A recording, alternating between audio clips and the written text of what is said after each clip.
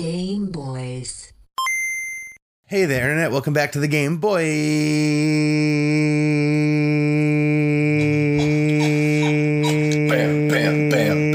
podcast. My name is Lux, and with me, as always, is your co-host. He came here to drink milk and talk about Bionicle, and he's all out of milk. It's Griffin Davis. Oh, man. Bionicles were so cool. The teen Lego. Yeah, truly the Lego for teens. Oh, man. Yeah, I don't know. I today stumbled upon a podcast about a guy who calls his friend every morning and tells him a little bit about Bionicle before he goes to work. Oh. So it's been on my mind all day. Is this a running bit or is this like an earnest thing he's doing? It's just the whole podcast. It's just like he calls him and they talk about Bionicle for half an hour while his friend's like waking up and making breakfast. It's very weird. Because Bionicle had a deep lore. Yeah, no, I didn't know that. But like, yeah, it is extensive.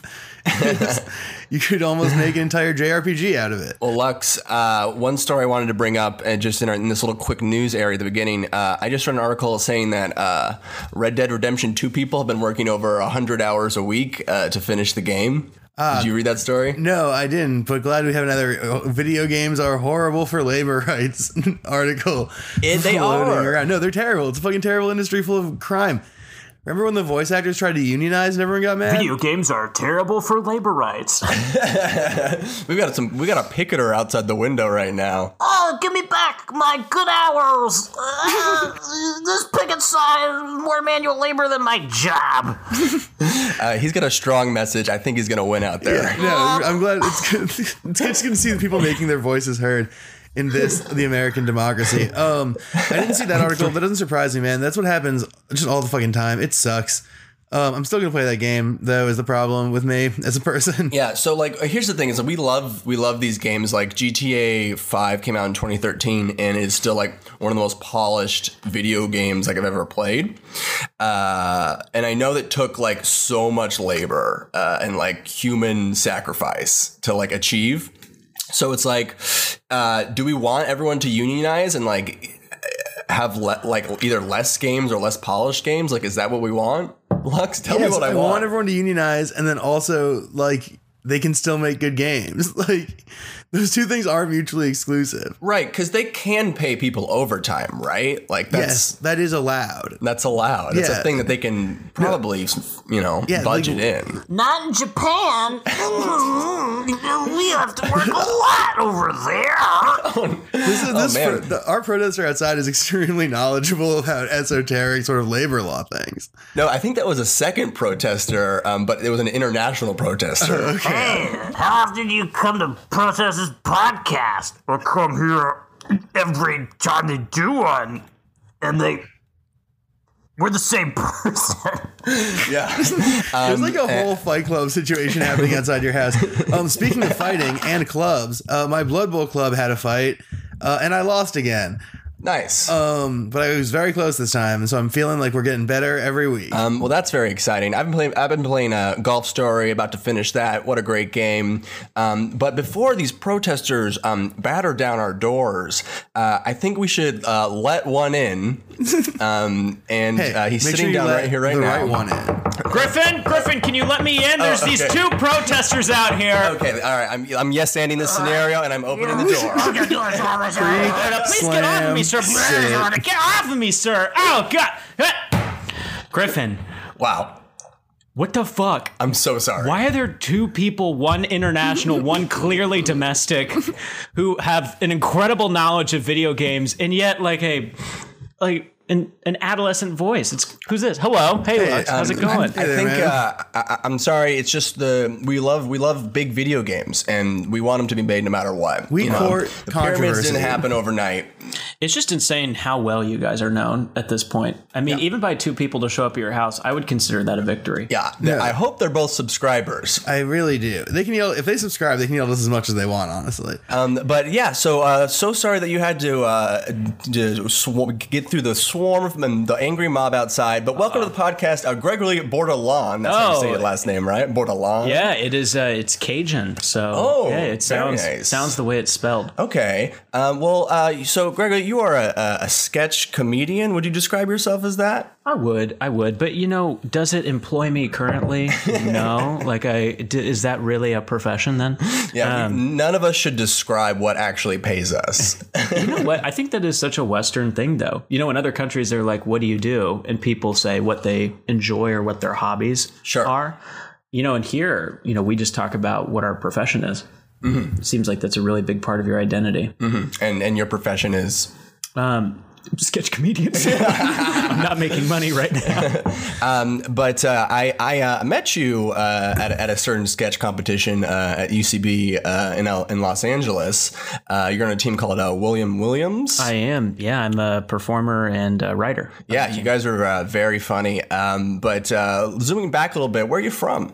I'm from Dallas, Texas originally. I had a brief stint in first grade in Amarillo, Texas. But, North Texas my whole life. And then I moved to California for Chapman University. So it was just one idyllic white suburb to another idyllic white suburb. I feel like that is just the trajectory of most young Americans today. So, yeah. Chapman is quite the. It kind of seems like it's a very small town in an almost creepy way. Definitely, there was this weird problem at Chapman. You had this university developing of about 7,000 students, and then it was in the middle of this Latino neighborhood, but also there was a lot of old people that were trying to hold on the historic preservation of Orange. Mm-hmm. So you just had old people, Hispanic families, and then just white college students, and no one got along ever. Yeah, any town that's just like a college town, which Chapman is just like we had this thing called Undie Run, and once a semester, like during finals week, we would all get in our underwear at midnight and just run to the fountain and run back. And the original point of it is that it was a clothing drive. Yeah, one thing, a town is small when there's just the fountain. Yeah, when there's when you refer to the fountain, well, that's like how the town I went to college in, people didn't use street names. They just had the number. Like I just lived at 12. No way. Yeah, I had friends at 101 and 32. Wow, that feels like an artistic commune. But so you went to film school, correct? I did. I went Chapman's to film a really school. great film school. Yeah. I'm really against film school, as I've talked about on this podcast in the past. But Chapman, I think, is actually one of the good ones because they give you lots of equipment, right? They actually let you make movies. Yeah, I remember my first class freshman year, I was given a DSLR. Yeah. And I was just told to make a movie on day one. That's like... that's exactly what every film school should do, and hopefully more of them are starting to do that. But so I'm always interested because I also went to film school. When did you was sketch comedy always on your mind, or how did you go from being a film student to sketch? That's interesting. I got onto our school's improv team my freshman year, and that was kind of the birth into comedy. I was really going down this journalism route for the longest time. And then when I started to do improv, I broke out of that. And I didn't seriously pursue comedy outside of that team until I got to LA.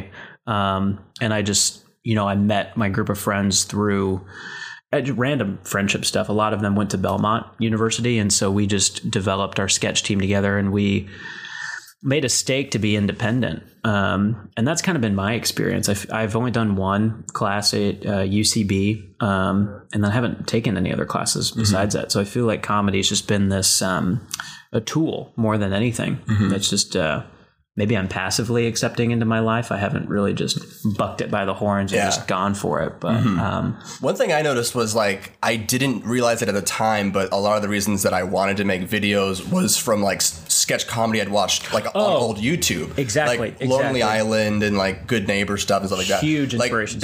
But that wasn't that didn't completely go through, and all through film school I still was thinking about making features and stuff like that. Did you ever? And I didn't make that connection that I was that's the kind of stuff that I liked, that early YouTube. For sure. Did you ever? So there was never a point in college where you made sketches at all? Never. I made short films that were comedic, but they were very much short films. When you also left school at a certain point, right? Yeah, I dropped out after 2 years. It was after my 2-year mark that I actually started making sketches again, because I did it I did YouTube back in high school and growing up in my neighborhood.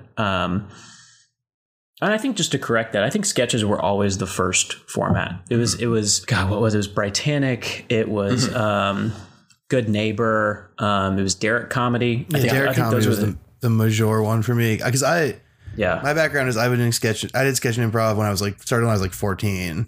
Yeah. And then just kept doing it through college and shit, and didn't think of it as like a real thing to do until after my plan for what I was going to do after college failed disastrously.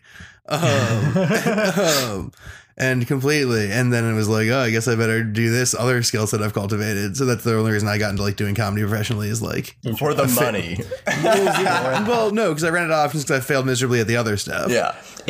It's a beautiful thing, and kind of, you know, from your perspective too, it's sketch is always this thing where you can do as a naive filmmaker. It works with the medium, because if you're trying to be funny or you're being silly or you do a weird crop or push in, it's justified. And there's like so many short films that should have just been sketches. Yes, so many, and there's so many sketches that could have been short films. Yeah. If you're good at sketch, and especially good at digital sketch, you can really explore an idea in lots of like different creative ways and go pretty deep in like 3 minutes.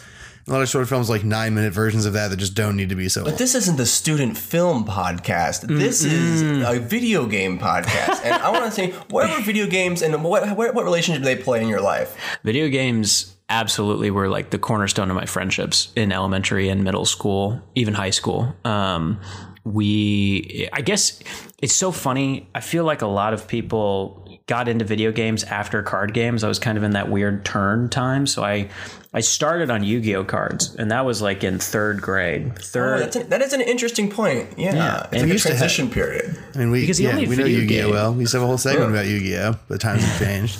Yeah. Griffin said we couldn't do it anymore. There's a great Yu-Gi-Oh meme on the internet. Sorry to interrupt your story. That was Blue Eyes White Privilege. And it was a picture of a Yu-Gi-Oh card with like a white family on it. It was pretty great. God. The retaliation for that is like Dark Magician has rights too. Dark Magician lives matter. Wow, that's great. We'll have to put that on Game Boys Pod on Instagram. But anyways, so you started with Yu-Gi-Oh. Have always played games with your friends. Oh yeah.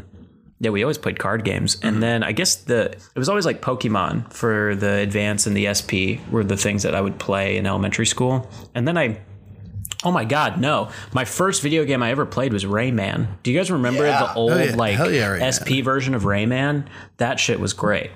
Are we talking the 2D or the 3D? We're talking 2D. 2D. Yeah. 2D. Yeah. The one, it was, the SP was my first system. And then, I got my GameCube and I did oh my God, I'll never forget that morning, waking up on Christmas and getting my GameCube. I just played Mario Sunshine for 72 hours. Oh yeah, baby. Super Mario Sunshine. Big fan. I feel like that is, honestly, I thought of this a lot because of this podcast, because people are always like, my first system, I got it on Christmas and I woke up. And I'm Jewish, which if you can't tell from listening to me, you can definitely tell from looking at me on the video chat. Are. Oh my God. I'll just rebuttal that and I'll say same experience, different spirituality. I'm super Catholic. Just kidding. I'm not. I'm a defect Catholic, but was raised that way. Yeah, but so we had the same Christmas morning. The thing that I've realized recently is that it's so dope that on Christmas you get to wake up and get a present, because on Hanukkah you get it at night. So I got my first system at like 9 p.m. Oh my God, they're like, here's your system, now go to bed. Yeah, exactly. They were like, oh, fuck that. Yeah, that's what I got. I didn't realize how kind of cruel that is until like a couple of days ago I was thinking about it. So I'm glad you brought this up. Absolutely. That's traumatizing. It's nightmarish. They were like, all right, sons, Michael and Daniel, we've gotten you this Nintendo system. Please enjoy it. Now, Michael, go to bed. Your older brother can stay up late, so he'll play it all night and also forever. This is hilarious, and you can't see it. A fly is perfectly on the webcam right now. I can see it. I can extremely see the fly. It's a horrible. That's amazing. Thing. I'm gonna take a video just That's disgusting. Wow, first time on Game Boy. It's it's looking at me. It really is looking at you. Oh, gross. It's all I can see. Disgusting. Haley, keep all of this. Keep all of this in. We're taking a picture of the fly. I'm getting really close, and it's not moving away. It's very comfortable. We got an extra guest in the podcast. Welcome, Housefly. HF, as my friends call me. Yo. But aside from the fly, you've been mentioning Super Mario Sunshine. I feel like we have very similar taste in games, because you brought on a game I'm very excited about to talk about this week. And I think that we should just start talking about it right now, because we're probably going to go way over, because I'm very, very excited. But first, before we say anything, we should probably get into a little bit of history about this game. So just imagine some really epic music. Let's see. Oh, it'd go in this part right here. Oh yeah. Okay.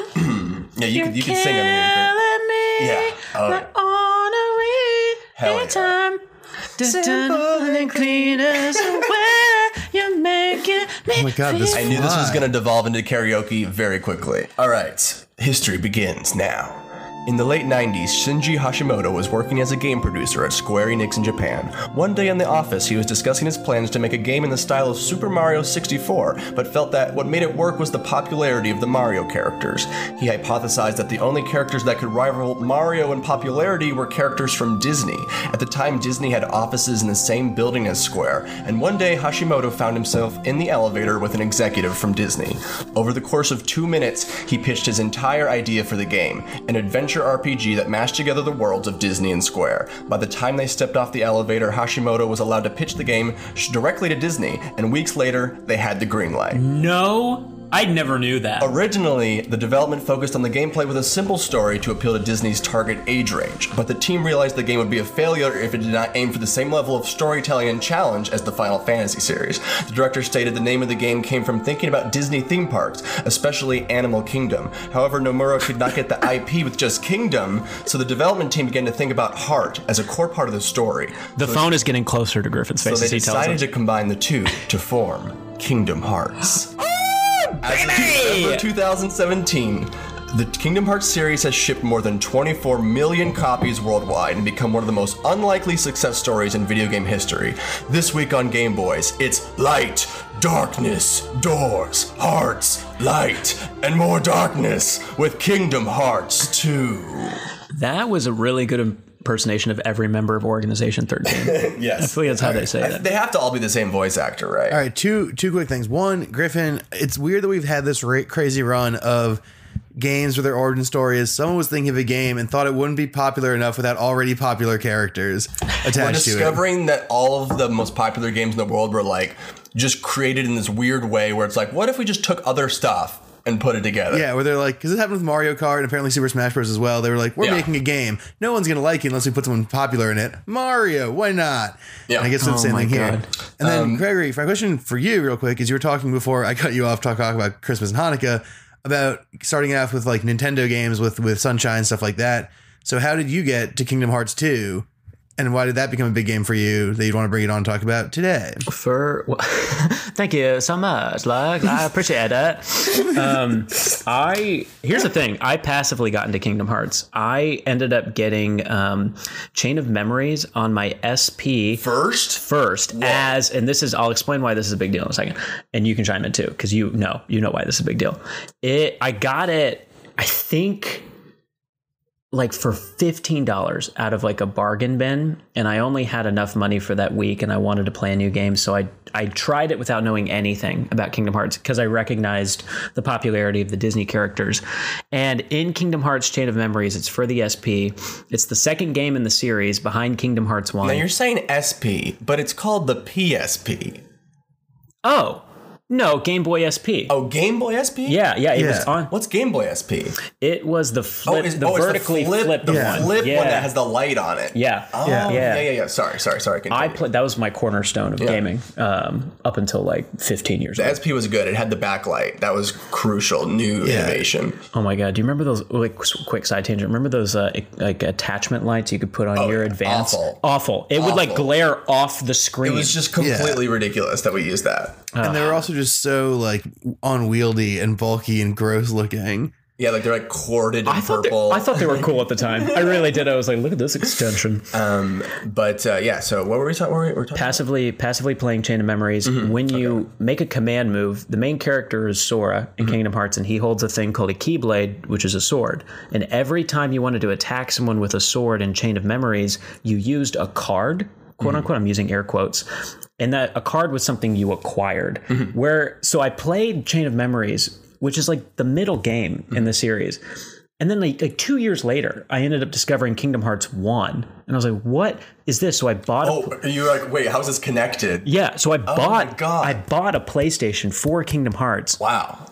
And You liked the game so much. so much, yeah. And then in the game, you can just casually swing your sword around, and I thought it blew my mind. I was like, oh, this is just a haphazard move. Yeah. Like, this is just breathing air, just swinging the sword around, because I had been conditioned to just Play cards. exactly. It was a card game. The SP one was just like cards. Exactly. Yeah. So my world just I skyrocketed. Wow, into what an Kingdom Hearts. interesting. Okay, so because that SP game also kind of covers some of the plot. We'll get into all those side games in a second. There's really so much to talk about with this game that we have to do it in sections, or we're gonna get lost because we just love it so much. Oh my God. The first thing that I wanted to talk about. I don't think Lux likes Kingdom Hearts. We'll get to Lux, and Lux can chime in whenever he wants. I feel like that means I can chime in unless I'm willing to risk getting yelled at. No, we share this podcast. You can say whatever you want. The first thing I want to talk about is because you brought on the second. Yes. I think one of the things this game does so well is it feels like a true sequel, and it's ushers the audience so well in those early hours from the people that played the first one into the second one, right, and into this new phase of the story. And the first thing I want to talk about is just when you open the game, you've been waiting 4 years after you played this one, right, and the opening menu comes up and it fades up, and it's kind of similar artwork, and that similar the same melody starts to filter in, but it's a little bit more nuanced and mature, right here. Yeah. Oh, it's amazing. No woman has ever talked to me the way that this opening theme talked to me. I won't corroborate. I want to extend that thought for a second. Kingdom Hearts 2. I've put more effort and time into Kingdom Hearts 2 than most relationships. And I'm a happy person. Yeah. I mean, you seem happy right now. Yeah. But yeah, how many hours we talk? You played it multiple times. I have. Yeah, and so you were kind of implying what this game is. You're basically, you open the game and you're brought upon the story. And Kingdom Hearts 2 is a sequel to 1, but it almost stands independent as this whole epic journey for this character Sora to travel to all these worlds, to close the door of hearts on and close darkness on all these different realms. It is arguably it's a very confusing storyline. Yes. And it's super convoluted. It's basically a soap opera. But the way this game opens is actually very simple. It's you show up and you start playing as this just new character you've never met before in this small town. Roxas, yeah. Yeah, Roxas. And then you're okay, this isn't Sora, the character I played from the last game, what's going on? And you play a good 6 to 8 hours as this character. Slowly, your world starts glitching around you, and you realize that you are a digital clone of the main character of Sora. Exactly. So there's these things called Heartless, and when a Heartless is basically the worst extension of the human spirit, and these evil people are trying to use all of the Heartless to take over every Disney world. And every sentence, every sentence makes me laugh, but they just are so earnest in what they're doing that it works. They really lean into it. I mean, just every sentence sounds so stupid. It's so really stupid. Lean into it. And the question of whether or not it always works is up for debate. It's bad. The fact that it sometimes works is actually kind of shocking to me, because it is so kitschy and so I don't know, non-nuanced, that you'd think that it just always would be cloying and annoying. But it works at a surprisingly, it has a surprisingly good hit rate for that, for me at least, way better than I expected when going into it. It's just that perfect blend between the Japanese impression of American culture and then the kitschiness of Disney. Yes. And you just have this marriage that works. Yeah, and it was one of the first times as a kid, and I think a lot of people in America probably felt this way when it was it was one of their first JRPG experiences. Yes. For a lot of people. That was definitely mine. Yeah, it was this strange new thing. It felt like nothing I'd ever seen before when I saw the commercials for the first one, because it was this familiar Disney thing with this completely alien element of or type of genre I'd never really seen before. Like it was Mickey Mouse, but it was like these weird evocative like intros and these like weird thematic, crazy, more like Japanese style looking things going on. It was cartoon violence, and that was something to me where all my friends, around 14, 15 were doing COD and they were doing Halo. And for whatever reason, my threshold, I just really didn't like the visceralness of that. Probably Nazi zombies was what I could handle. And even that was cartoonish and like you were battling fake things. So Kingdom Hearts was this perfect thing for me because I was conditioned to love, Mario and like things that were so fantastical. Like I didn't have any like true connection to them. So violence in Kingdom Hearts was something that was very appealing because it was just like, like you were killing like these little monsters that looked like ants. It is very satisfying. Like we should talk about the combat for a second. It is like, it's very like hack and slashy, but it's like, there's like, it sort of holds your hand a little bit because you can like lock onto targets and just like whack away. You can lock onto targets. There's magic. But yeah, there's magic and stuff like that. I think it's like a really fun, like solid real time, like hack and slasher. Like Lux, what do you think? I'll start opening the floor to Lux. I think, the combat system is fine for that kind of combat. It's like Final Fantasy 15 type combat. If you've played that game recently, it's a similar kind of like jumping around, switching between skills, doing stuff like rapid fire kind of action. Which is fine. You know me. I like JRPGs. This was not my first one when I played it. It was pretty deep on the list. And like I like. You were not impressed. What? You were not impressed. I was. Well, I mean, we've done backstory work on the show before, but briefly, like I grew up with my dad playing a lot of video games and me watching my dad play games. My dad played a lot of like the Final Fantasy games, like Shin Megami Tensei, stuff like that. For sure. But so like, Lux, I actually am curious then about your path because it's like you like Disney and you like art, like RPGs. So like, what? How did you feel when you first played Kingdom Hearts? You know that Disney. I like Disney, but I like Disney a lot less, and I like Warner Brothers stuff and shit like that. Like it's always been like Looney Tunes first. We've talked about that on the show even before. So Disney's not like a main thing for me in a huge way. Did you just compare Disney to Looney Tunes?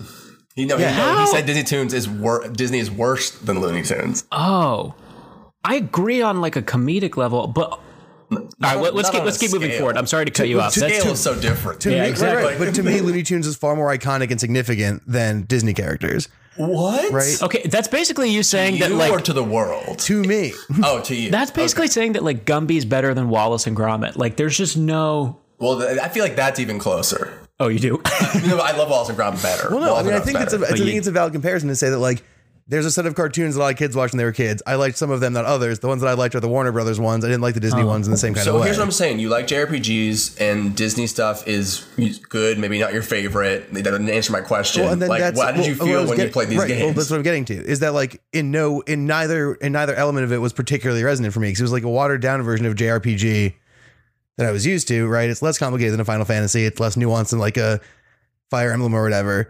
And then it also was these characters that like I didn't resonate with like the way that a lot of other kids my age resonated with. So in both ways, it was like sort of like lukewarm for me. Okay, so you're actually not a Disney fan. We'll clarify. We'll say you hate Disney. Well, no. See, now you're going too far the other way. I think Disney's Anyways, fine. but you were ambivalent about Disney, and then you feel like it was even more watered down. I feel exactly. like I think that in the second one, I feel like it is a little watered down with the Disney storylines at times. Well, Disney's not even getting in the way so much. It's just like stuff like it's like a simplified skill tree kind of stuff, and like the combat isn't like mathematical in the same way that like a tactical RPG is mathematical and stuff like that. Sure. And so like when I played it as a kid, it was just like not that much of a wowzer to me. And then by the time I played it again as an adult, I was like into the theming and thought the theming was a cool element and like a well done thing, but like it never hit me in that way that like it clearly hit y'all, where like you got it at a time where like you were old enough to appreciate the complexity of it, but you're also into the themes and stuff. And so it just hit you in this way. And for me, it just never did. So like, let's keep talking about the story for a second.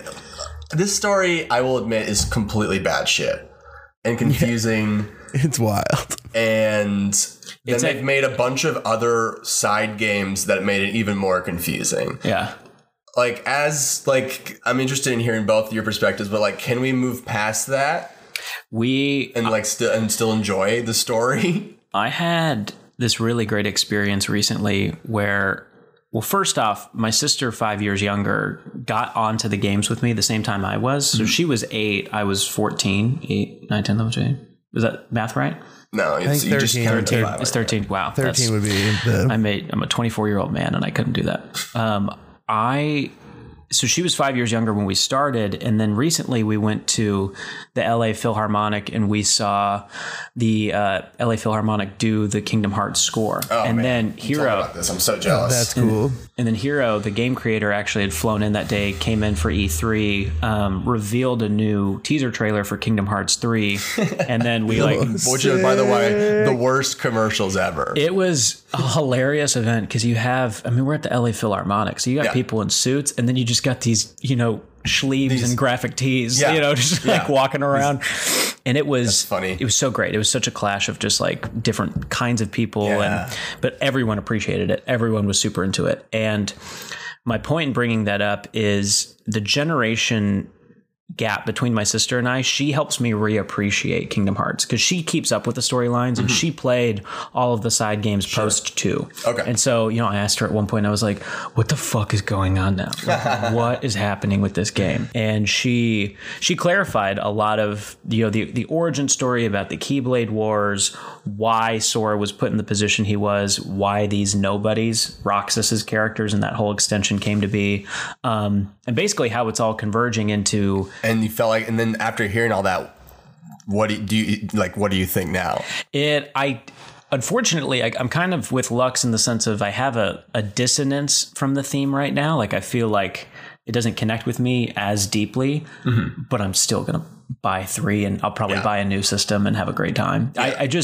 I love watching it unfold, and I think traveling to different worlds is one of the best concepts. And you mentioned the music when you heard the music when I asked you about the story, and I feel like what that made me think of is like sometimes Kingdom Hearts is more of a feeling. It's an emotional than a smart idea. Exactly. And I think like that is the trick that they pulled off so well, is that like from the top you played the score. When you play that score, you get that feeling again. And when you hear Simple and Clean, or you hear the intro music, because they make these incredible intro cinematics that are really thematic, like it takes you right back. And there's this level of like style and care and like vision for all the elements that are more of a feeling than always like a coherent story idea, I think, is how I've always treated it. For sure. And I think it takes everyone back to somewhere similar. Because there's some weird ass story shit, and there's a video I want to play right now. Okay. That is. You're playing a lot of third-party audio on the podcast, but we have the rights to all of these. Don't worry. We got this. But this is a really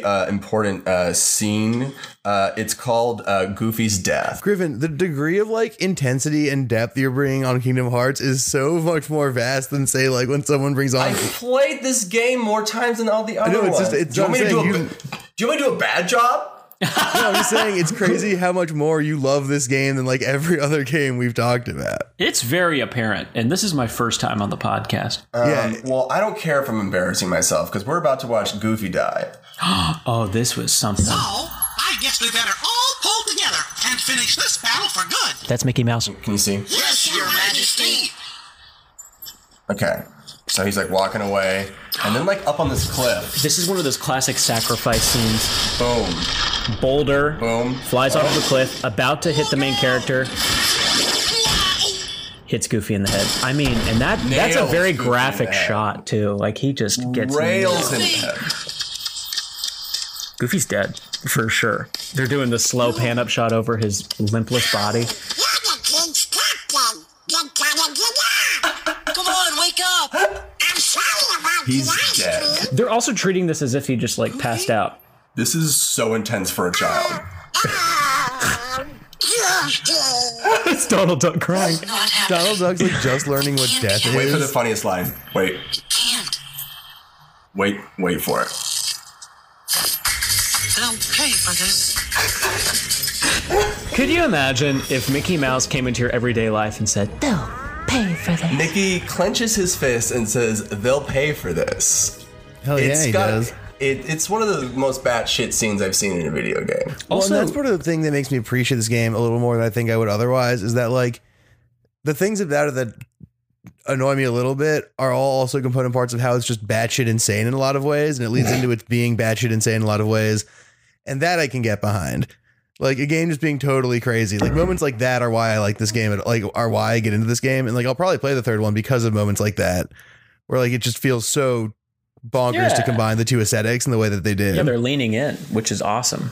I think it's just amazing that Haley Joel Osment had a resurgence in his career through this game, and probably the mass population has no idea about it. Yeah, we should talk at the voice acting on this game is really good. Mm-hmm. I don't think they got all of the voice actors from the Disney movies because they couldn't afford them all, but they got really good impressionists. Yeah. Of all these people, like Robin Williams and they do like from the first game on. I mean, they're doing Tarzan, they're doing Aladdin, they're doing Hercules, and all the characters sound authentic to the original 90 movies. And that's also one thing movies. is like I loved all of those movies like Tarzan and Hercules so much, and I just was so hungry for more content to engage with. Of course, anything like just being able to like play around the Hercules or Tarzan universe for a little bit more was like such a I was hungry. So I have a question for you. In Kingdom Hearts 2, you tour around every single world and you close all the keyholes. You do it twice, which is kind of annoying. Well, that's what I was going to ask. Did you find it annoying? Like you are craving that content. Did you want to go back to those worlds and play other missions? Well, here's one of the things I will say that it's going to definitely like potentially affect my rating, Lux.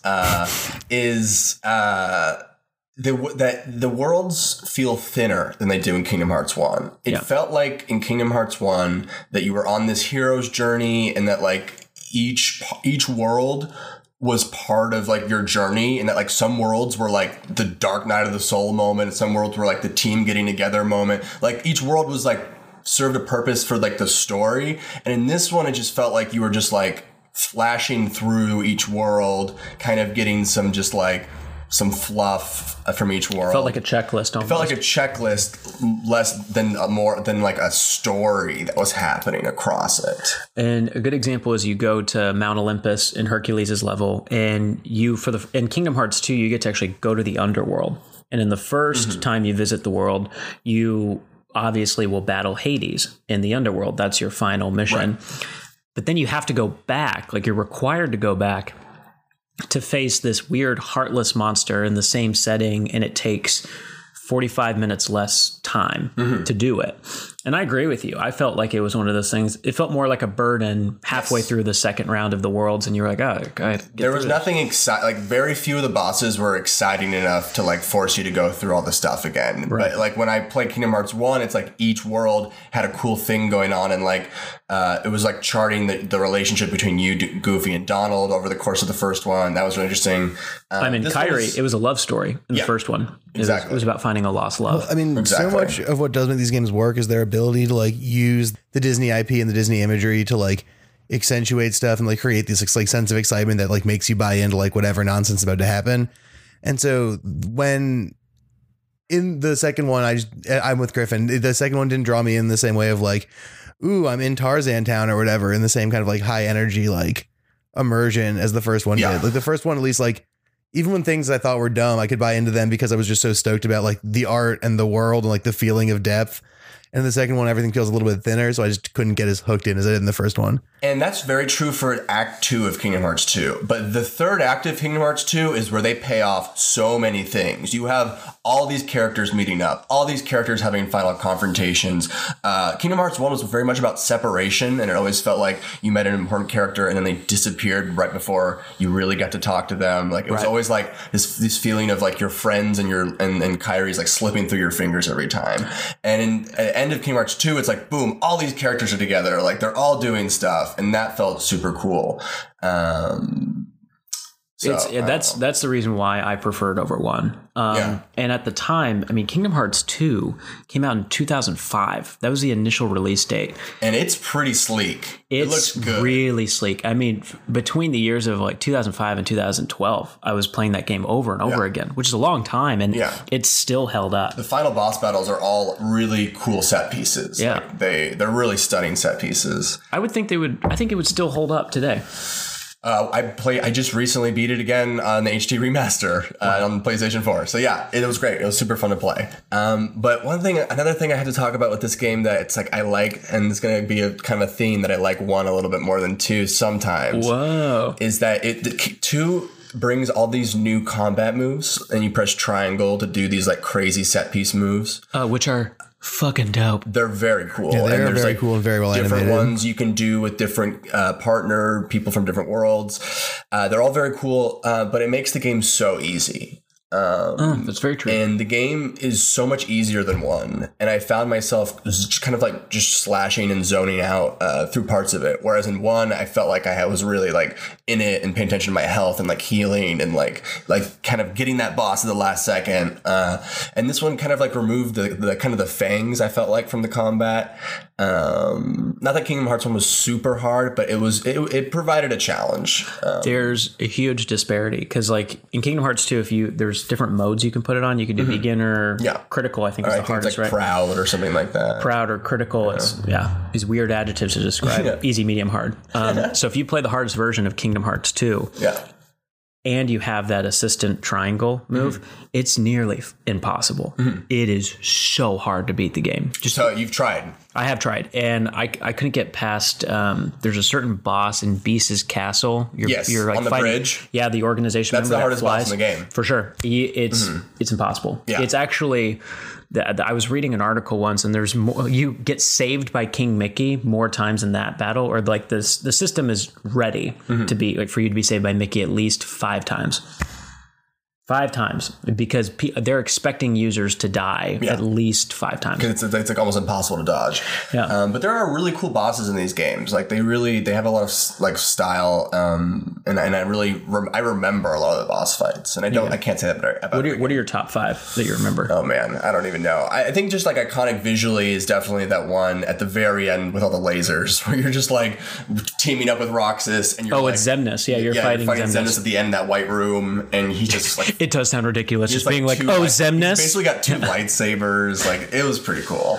And then I like some of the classic fights from Kingdom Hearts 1. I remember a lot, like fighting that chameleon in the Tarzan level. I remember Kingdom Hearts 1. That was good. Yeah, that's Kingdom Hearts 1. But what is anything else when you talk about this game before we go to commercial break? No. Any other passionate topics? Lux, any final thoughts? Okay. So here's a question. Did this get you into other JRPGs afterwards, after you played this game? Like, if this was your first sort of exposure to that kind of stuff, did it like give you a real interest in the genre, or did like the Disney-ishness help, or was it just like sort of a one-time thing? I feel like this was kind of just a one-time thing because I went back to just like team player games. After this, I went back to like all the. God, what did I do? No, I mean, I guess maybe Batman, like the Arkham games, were probably like the last. The closest thing to this that you've played since then? Yeah.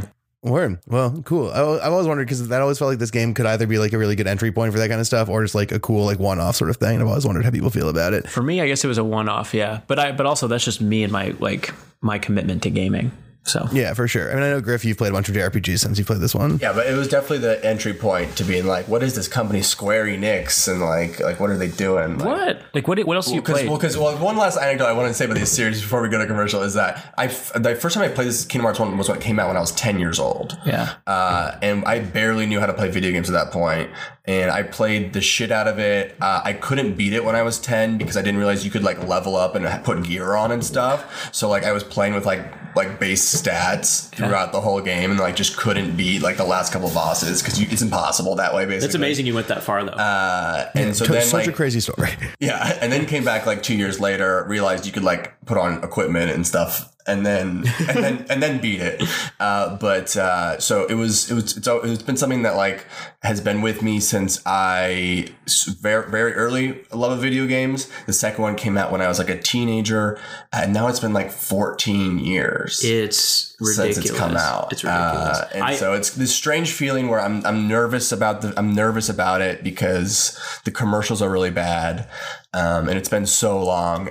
But I have faith that they will take it home. Let's do our take on Kingdom Hearts 3 after the commercial. Yeah, let's do it. All right, we'll be back to this commercial break. Have you ever been in a bottle and are you a genie?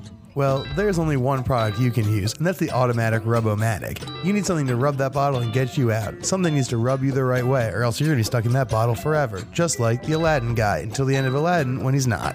Oh, baby, when you rub me like that. See, that's the thing. If you got to get rubbed, you don't want to do it yourself. That's weird, and you don't want to ask them to do it. That can be uncomfortable. What you need is a robot hand designed to rub optimally, and that's what the scientists at our lab have created. Rub-O-Matic is the perfect rubbing machine to get you in and out of your lamp as fast as you want to at any time. Just look at this happy customer. I'm free! Now you must grant me wishes. Aww. And that's how the Robot Uprising started. I'm Ira Glass. Hey everyone, welcome back to the Game Boys. Oh, in stereo this time. Wait, carry the harmony. I'll crack that. My register doesn't go that high. It's a motherfucking Game Boys! I'm still Lux, your host is still Griffin Davis. first Your guest guest is to like still the Gregory intro. Bordelon. Oh my god, Griffin stepping on the walk back in. Rude as hell. A monstrous maneuver. I don't know my name anymore. Yeah, and everyone's going to forget all the stuff I just said. But we have finished going over this game, this Kingdom Hearts 2, and now it is time for that part of the show where we rate that game, boys.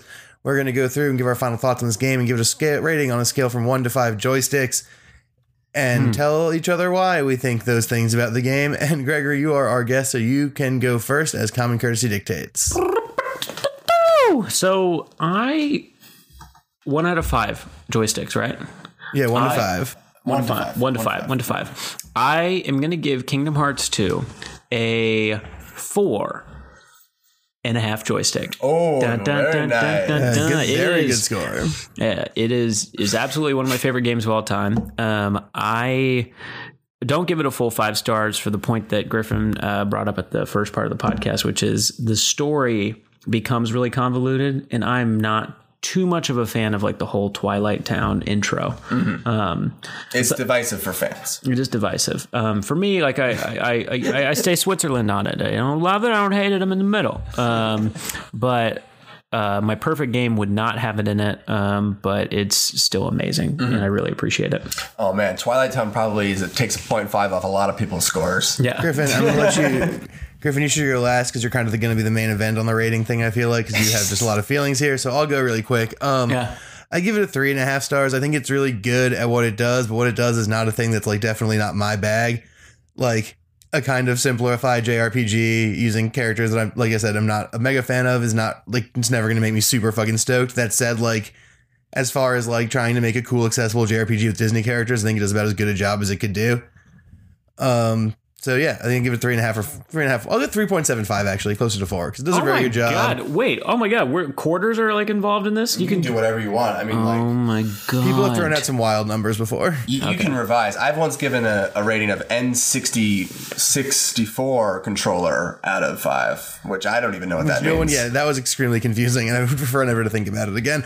I think that's a compliment. That's a joystick heavy controller. Yeah, it's pretty much the central point of the controller. Yeah, is the joystick. It's a confusing rating. There's a whole handle. But yeah, I'll give it 3.75 because I think it does something really cool. I just don't think that the thing it does could ever be like a perfect version of a video game. Sure. But Griffin, we'll clear out. We'll ISO for you. Do it. What do you got? What's the score, bud? Yeah, so it's definitely one of my favorite games of all time, and I've played it more times than most games. It does so many things right with the gameplay and the music, and it has style for days. It reminds me of Persona 5 in that sense, where it's just like there's like every corner of the game is so stylish and so designed, and it has in like a specific vision. But it has the Kingdom Hearts 2 specifically has like a lot of story problems. Act 2 is very boring and monotonous, and the combat is pretty easy. It does great things at the end of the game, and it has one of my favorite beginnings of any video game. But unfortunately, these things keep it from being a perfect game. And I gotta say it's a 4 out of 5 joystick game. Ooh. All right. Well, there you have it, audience. Before we get to everyone's favorite, I was mature about it. I let you talk about the game. I didn't give it a 5 out of 5. Get off my back. He did. Yeah, I he was going kept to it. congratulate you for handling it like such an adult until you decided to make sure to tell you that you did such a good job. So now I will not. But before we get into the segment made of segments, everyone's favorite segment, the segment, I just want to know quickly, what are your guys' thoughts and dreams, hopes for Kingdom Hearts 3? Ooh. Well, there's a lot riding on this game. You said it, 13 years, like Jesus Christ. It based on that concert I went to, and I like the trailers. I think it keeps to like the kitschy and the cheesiness of what Kingdom Hearts is. Yeah, but it shows it in the bad way, I think. It does. It shows it without context, and I think that's the problem. True, without context. So there's all these characters coming in and they're like, he doesn't know his heart and he is like, you know. There's like something messed up with the sound mix too. Like, Yeah. Like it sounds like there's no room tone in the scenes. Yeah, Like, exactly. There's it's like the worst commercials I've ever seen.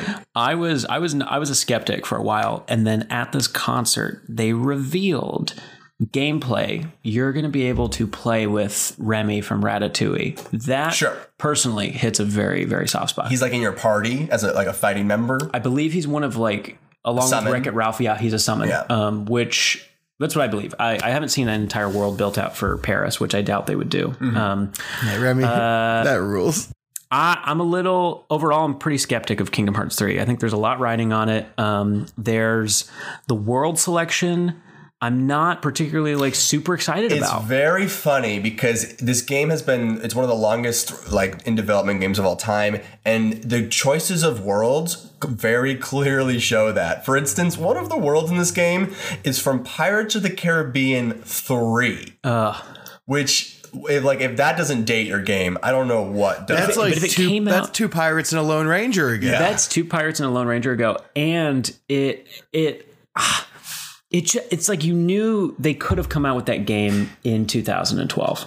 You know, they could have come out with that game in 2013, but they decided to like wait on all these movies for the Disney franchise to push out. Yeah, I wonder if the true story of why this game took so long will ever come out.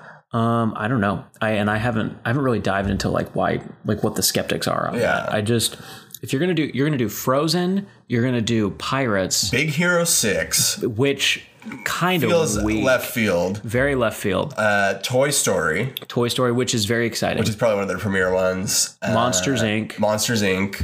That's a big one. That's a big one, but yeah, it's an odd cast of worlds for sure. Mm-hmm. They'll definitely be bringing back stuff like Hercules and stuff like that. It's a popular world, yeah, I think that, like I said earlier, I think that my biggest hope for this game is that it's beautiful and that it's like Kingdom Hearts is more of a feeling than an idea. And if it like brings that feeling back again, like even for a little bit, it'll be worth it. Cause it's like, it's one of those like rare video game feelings that I don't usually get when I play games. And Yeah, I'm inclined to agree. The one thing about the Kingdom Hearts game, like I sort of referred to before, is that like they have moments that will like sweep you away and like the majesty of just like how imagined the worlds are and stuff. And if the new one has like 4 or 5 of those, it'll probably be worth it for me. Because that's like why I play the games, like is just for those moments alone. Yeah. Where I'm just like, oh my God.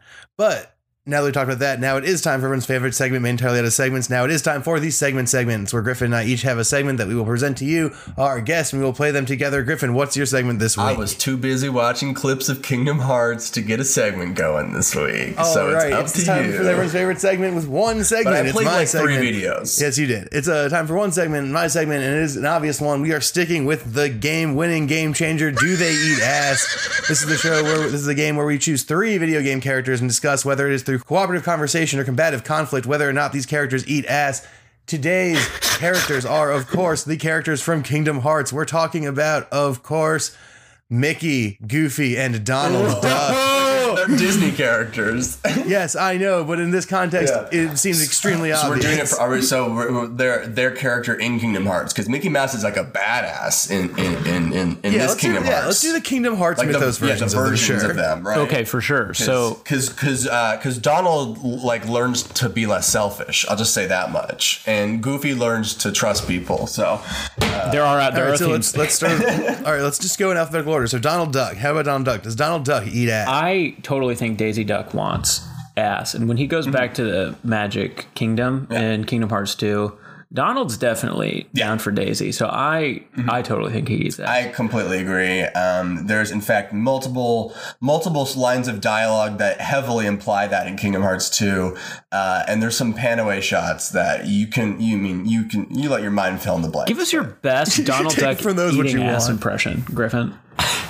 I can't. There you go. Okay, well, I'm not gonna top that. That was really good. So, Yeah, no, that checks out. That checks with my answer sheet as well. He doesn't even ever wear pants. Come on now. Now let's talk about Goofy. R.I.P. I feel like Goofy wouldn't. I still feel like he keeps his naivete at the end of Kingdom Hearts 2, where like if he was asked to eat ass, he'd be like, "What's that?" You know? yeah, he does seem. He seems a little naive and green in that area. And this is not me being influenced by said Goofy movie. And you know what? And this may just, and I don't want to put labels on things, but it almost feels like he's like what I was saying in the kitchen earlier, like he's Volcel. He is a little Volcel. Not Volcel, asexual. That's what I meant. Okay, yeah. Well, is he asexual or is he voluntarily celibate? Those are very different Very things. different. I meant asexual. Yeah, you didn't mean asexual. I'm sorry. I'm so sorry. never horny. Yeah. Yeah, no, I Always think Goofy's thirsty. probably never horny. Yeah. Never horny, always thirsty, but only for water. Yeah. Yeah, no, Goofy is probably a non-horny, asexual, non-ass eater. I'm inclined to agree. Also, those crazy teeth would make it a mess. Now let's talk about him. The big boss man of the Magic Kingdom, Mickey Mouse. Does Mickey Mouse eat ass? Here's the thing about Mickey Mouse in the Kingdom Hearts universe is that he's like a rogue. He often abandons Minnie to go out and fight, or doesn't tell anyone what he's doing and just leaves a note and disappears a lot. I don't know how that factors into his sexual life, but maybe we can pull something from there. I think because of that fact, Mickey is probably giving head to the most random characters behind the scenes. Yeah.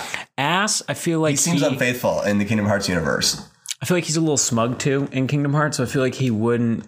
He would think that giving ass is a little beneath him. So I feel like he would definitely he'd hook up with some characters, but I don't think here's my theory. For most of the first game, he doesn't, but then he gets trapped in Kingdom Hearts, and I think he discovers it somewhere there in the darkness. with Riku. Yeah. Oh, for sure, him and Riku hooked up. Yeah, because the door closes on him and Riku, so you got to. But it opens on their relationship. Yeah. Wow, that's beautiful. And it checks out. He really learns a lot and he grows. What a guy. That is the end of our show. However, Gregory, where can people find you on the internet if they want more Borderline content? Oh, hell yeah. Outside of things Kingdom Hearts, I think I'm a funny guy. I do funny stuff. You can find me on Instagram at Gregory_Bordelon. BORDELON. That's me. Borderline. All right. That's Griff, man. Tell the people some stuff about where they can find you. Hey, Game Boy, go to Game Boys Pod on Instagram. That's all I'm plugging today. Game Boys Pod. Or go to Dad's New Apartment on Facebook. I got some video there. I got a new video there. Go watch it. Go on to Craigslist.com and type in Griffin Needs Homie. You can find his post right at the top Yeah. Willing to pay you. to be his homie. All right. And you can find the new Party World Wrestling event, Baja Blast, is officially happening. It's official. So go look that up and check it out. We're going to be streaming the show from Houston on Baja Twitch at Blast. twitch.tv/Party World Wrestling. And then, check out Game Boys Pod here. Check out Game Boys Pod on iTunes. Review and subscribe and give us 5 stars. It's so helpful give us to the the amount show. of stars that you feel we deserve. Leave a No, review. wrong, Griffin. Only give 5 stars because that changes the way the search algorithm works. If you give us fewer things, more or less people will find us. I'd rather you give us nothing than a 4-star. Only if you think we're a perfect podcast. Jesus Christ. Griffin, I really think you're misunderstanding the function of a 5-star review. But that is it for today. I'm your host. I am Lux. Your co-host is Griffin Davis. Your guest is Gregory Ordelon. Your editor is Haley Clement. Your intro and outro music is by Matthew Morden. And your art is by Brittany Metz. Goodbye, Internet. We love you very much. Bye. Kingdom Hearts 2. Simple and clean is the way that you making me feel Tonight. tonight. Tonight.